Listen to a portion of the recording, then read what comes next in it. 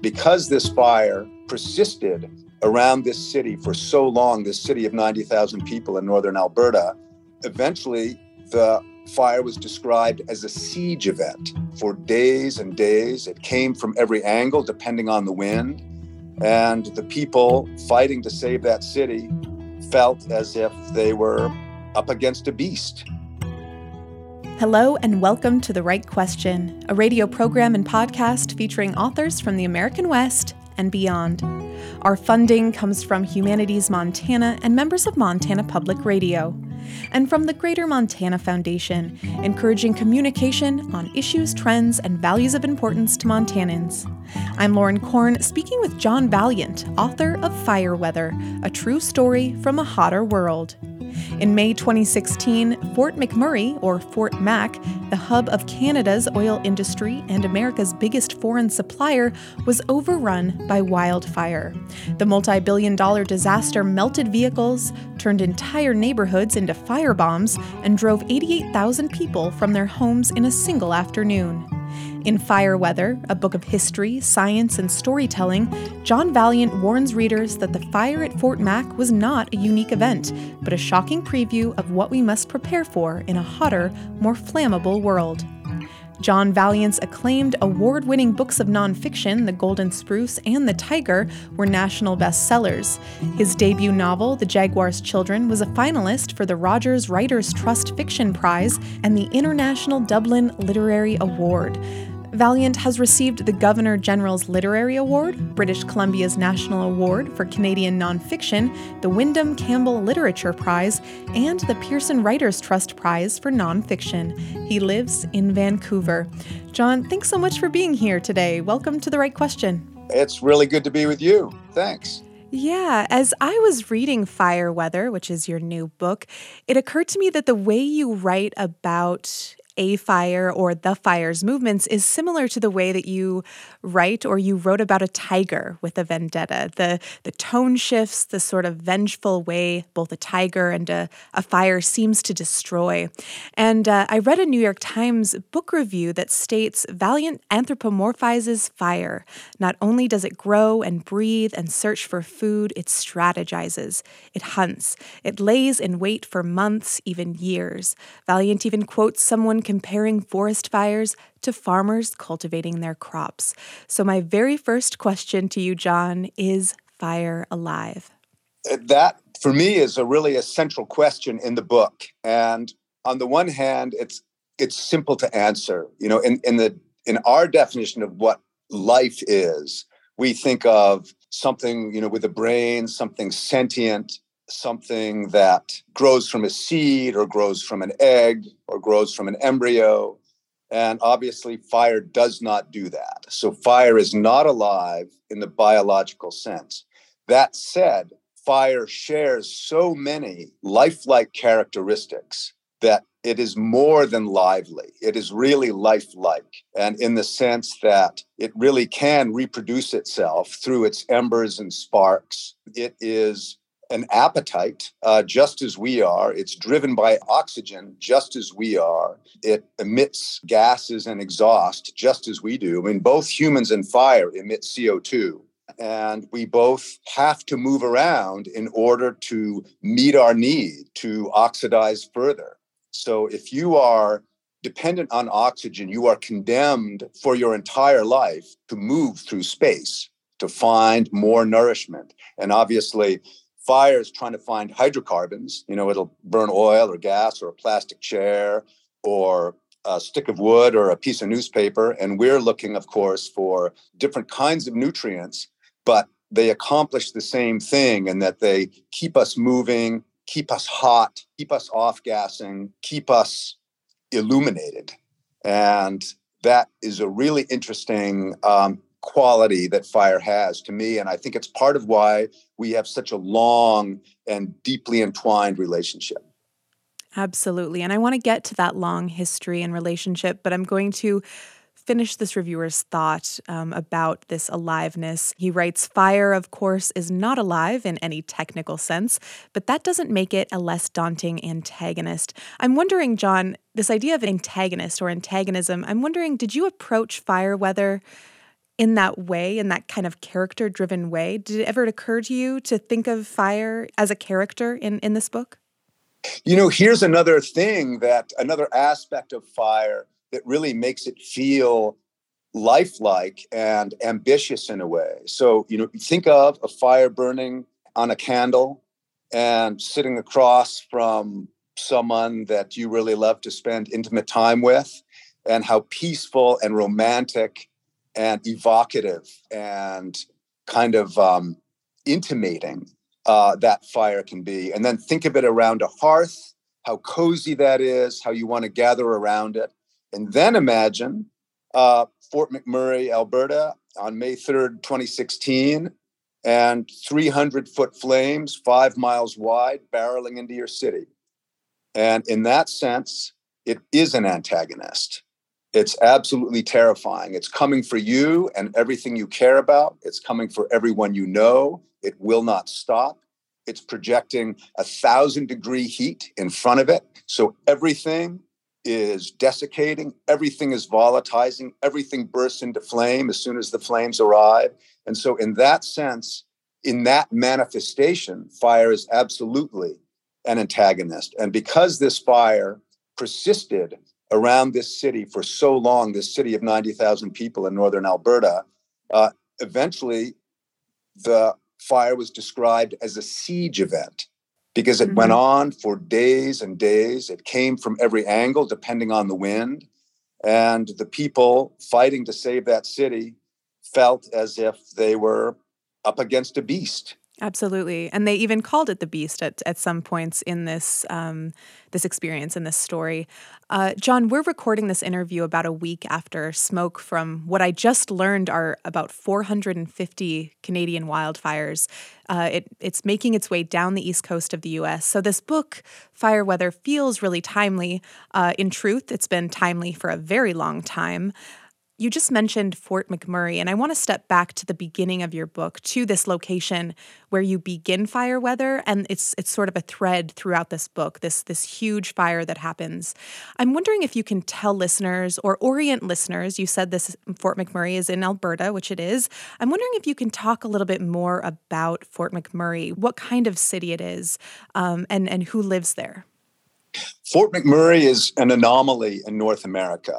It is a petroleum hub of 90,000 people, including fly-in workers, that is really an island of intense industry in the boreal forest. And the boreal forest is the largest biome on Earth. It's this circumpolar band of forest that runs all the way through Siberia and Northern Europe, back around all the way across the top of Canada and through Alaska.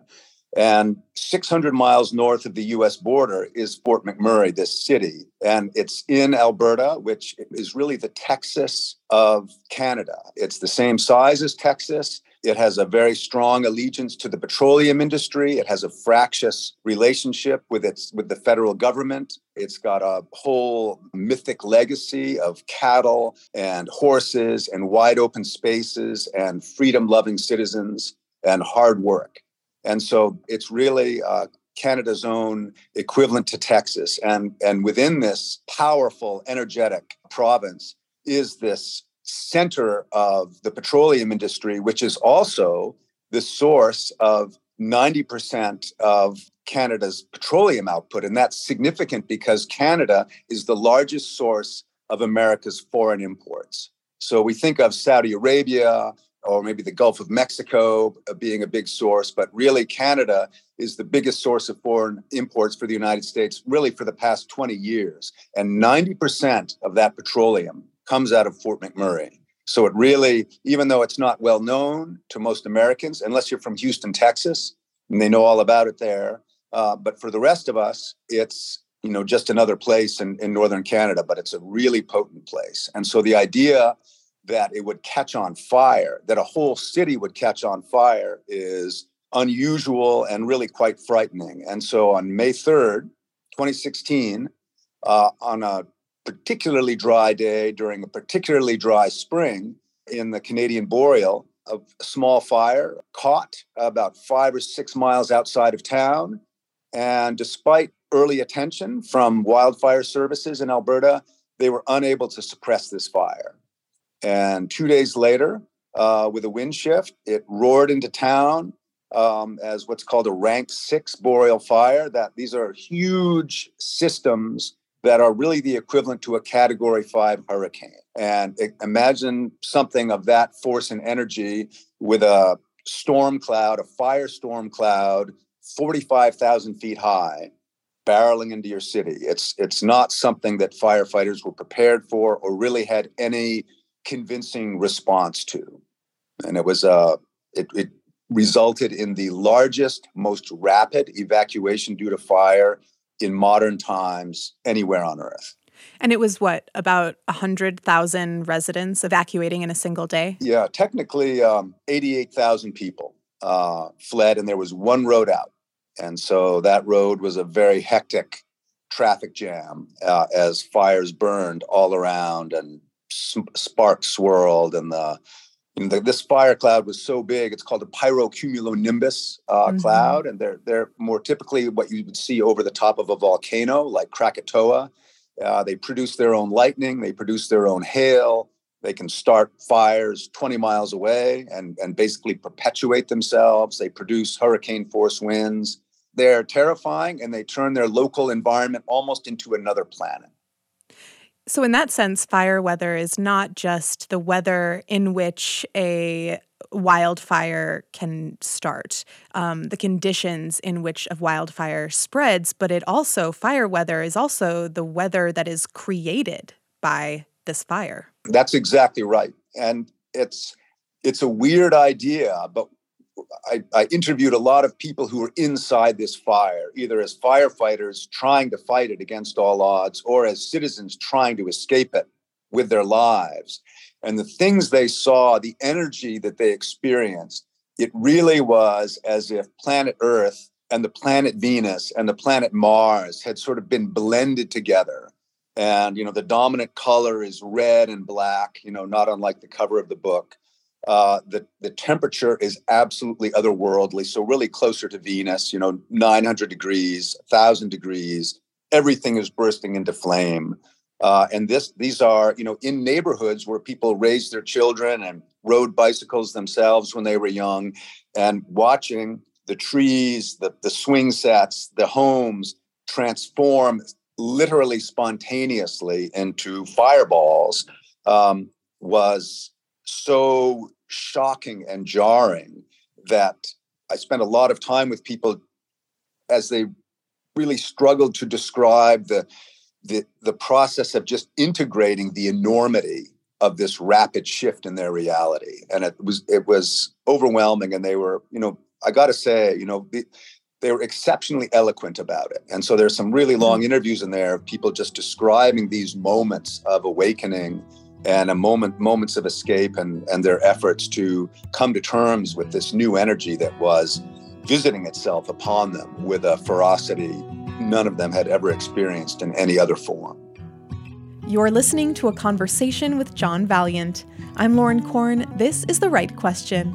If you'd like to listen to this conversation again or share it with friends, it can be found online at mtpr.org, where you can also subscribe to our podcast and follow us on Facebook, Twitter, and Instagram.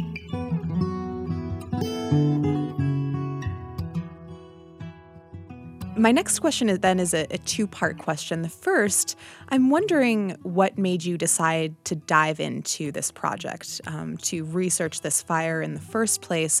And the second part of that question, which might be the more relevant to what we're talking about now, I'm wondering what that research process looked like. You were obviously interviewing a lot of residents, people who were on the ground there, but there's so much information in this book apart from that story of the fire. There's historical information, there's scientific information. So I'm wondering how, once you decided to dig into this project, how you went about the research process. So Lauren, the fire kind of burst into our consciousness really collectively. It became a news item late on May 3rd, 2016, when news feeds really all over the world started to show this city of 90,000 people completely obscured by this black cloud.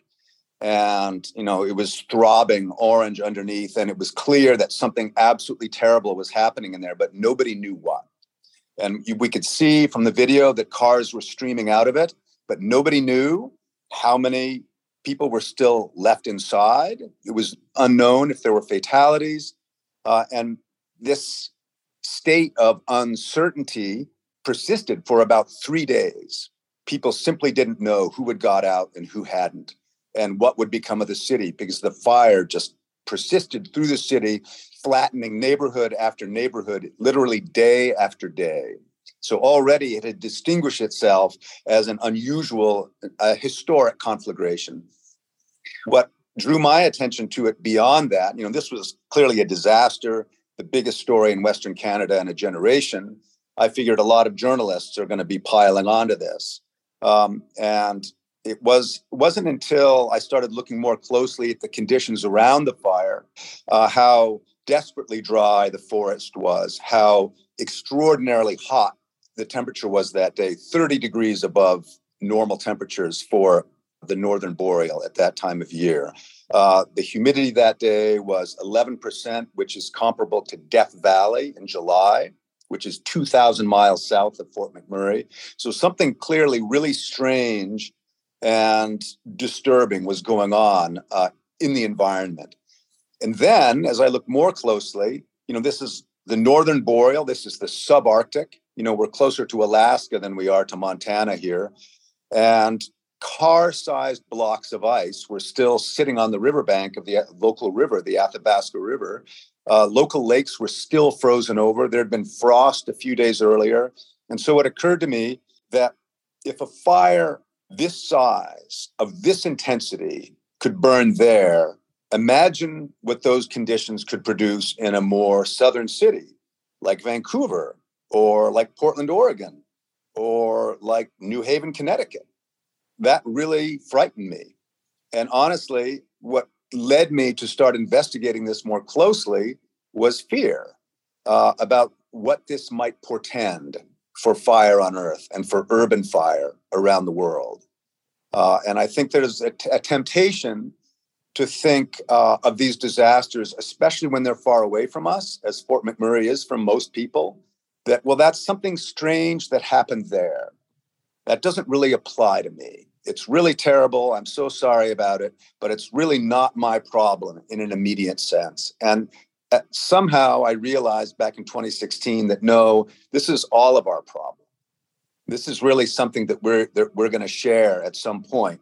And unfortunately, if you look at what's happened with fire since 2016, California has had 10 or 15 of its worst fires ever just in the past 2 years. Oregon had its worst fire ever in 2019.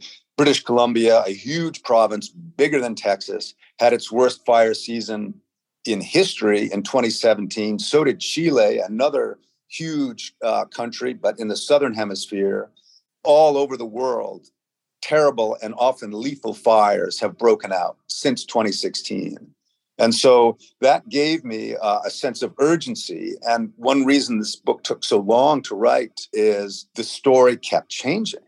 There kept being, new fires kept breaking out, new statistics, new milestones kept being surpassed, new records kept being set. So it became a really dynamic story that required, for me, kind of casting the net wider. I didn't want to write a disaster story to begin with. I really wanted to write almost more of a cultural history of fire, using the Fort McMurray as a way to explore human responses to it and the role of the petroleum industry in our current circumstances.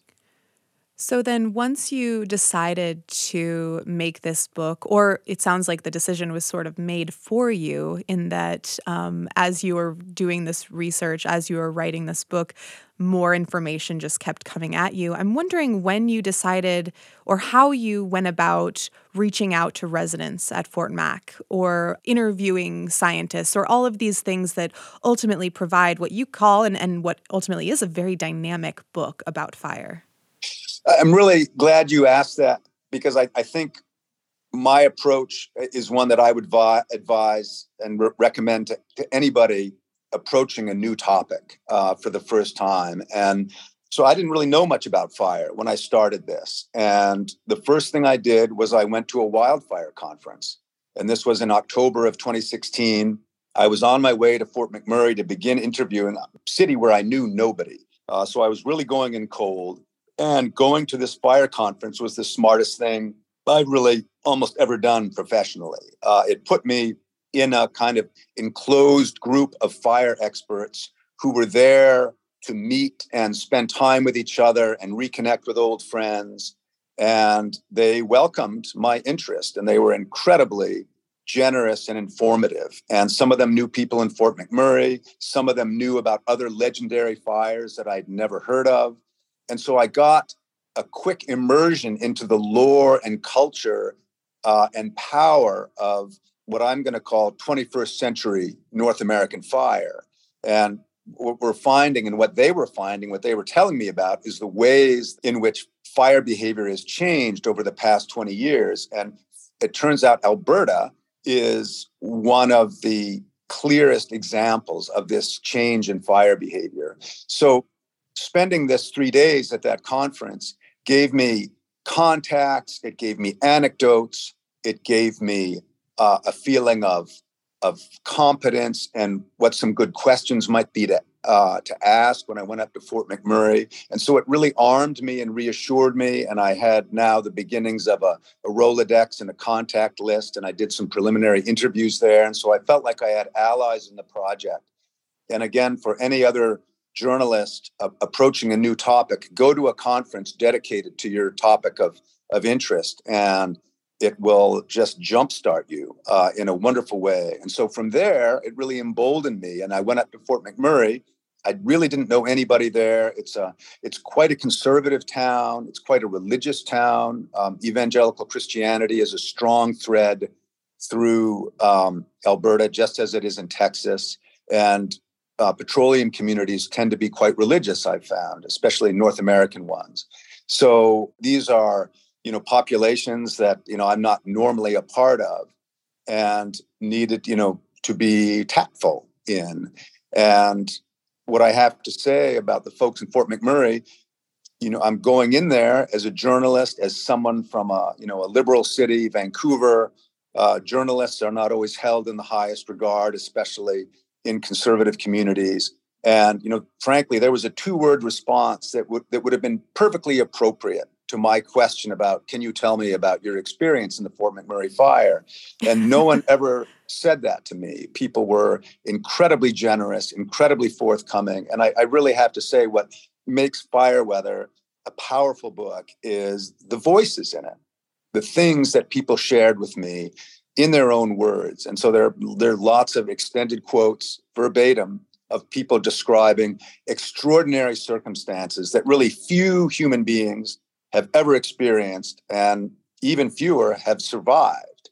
And these folks took the time to share these moments with me. And it changed my life. You mentioned the phrase 21st century fire, and you're basically speaking about fires which, at different temperatures and different humidity levels, fire begins to behave differently. It becomes far more dangerous than, say, the wildfires that we were familiar with in the 90s or before. But it occurred to me, too, and you go into this a little bit in the book, firefighting has to adapt to these 21st century fires as well. It becomes a situation where evacuation is the better option than firefighting. Fort Mac was really an interesting case because there were very few casualties. Can you talk about, I guess, further this 21st century fire and the ways that we're going to have to adapt in order to keep low casualties? And I should say human casualties, because of course, landscape, house, there's a lot of material casualties to fire. And animals. And animals, absolutely. The Australian fires of 2019, 2020, they estimate the wildlife loss in the billions of animals. So really, it's shocking, and that had never happened before. And so 21st century fire is basically post-climate change fire. And what is sort of chilling and horrifying, frankly, is the fact that even petroleum companies' own climate scientists predicted these changes as early as the late 1960s. So climate scientists have been extraordinarily accurate, even though they were predicting a world none of them had ever seen. And by the 1950s, and certainly by the late 60s, they were already predicting that the impacts of industrial CO2 would start being felt in our experience of the climate and climatic behavior around the year 2000. And that's exactly what's happened. And around 2000, we started noticing kind of more broken temperature records. And in that time, as you raise the temperature of a landscape, you're going to necessarily have more evaporation. And just think of a bed sheet that you hang out on a line. It's going to dry slowly in damp weather, but on a hot, sunny day, it'll dry in half an hour. And frankly, the forest floor is no different. A grassland is no different. When it's in hot, sunny, windy weather, it's going to dry out more quickly. And we've had a lot more of that since 2000. And so these extraordinary temperature records that are being broken all the time in the Arctic and subarctic now really took off around that time. And so the forest has been steadily drying out, not just in the boreal, but also in the Amazon, in the tropics. And as forest systems dry out, the fuels, the hydrocarbons in them become more flammable.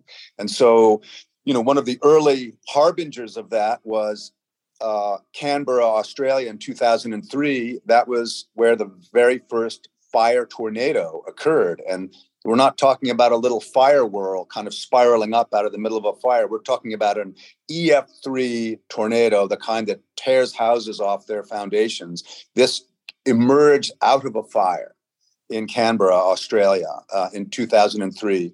People, of course, wondered, will we ever see one of these again? Redding, California, unfortunately, had its own fire tornado in 2018. In between, we had many other historic fires and broken temperature records. And so what we're seeing here is this trend as the world heats up and as forest systems dry out, we see this trend toward more intense fire. So firefighters, wildfire fighters, and municipal firefighters who are trained, they've been trained on 20th century fires. And what they are finding in Redding, California, in Canberra, Australia, in Fort McMurray, in Medford, Oregon, a couple of years ago, their firefighting skills, efforts, equipment are no longer effective against fires of this intensity. So instead, as one CAL FIRE... Tune in next week to hear the second half of this conversation with John Vaillant, author of Fire Weather, a true story from a hotter world. Out now from Alfred A. Knopf. Look for more information about John at mtpr.org, where you can also subscribe to our podcast and follow us on Facebook, Twitter, and Instagram. You've been listening to The Right Question. The show is produced by Chris Moyles and me. I'm your host, Lauren Korn. Chris also engineered this episode, and MTPR intern Nani Hamilton helped edit this episode. The artwork for The Right Question was designed by Molly Russell, and our music was written and recorded by John Floridis. Funding for The Right Question is provided by the Greater Montana Foundation, encouraging communication on issues, trends, and values of importance to Montanans. Many thanks to Humanities Montana for supporting this program since 2008, and thank you for listening. The Right Question is a production of Montana Public Radio.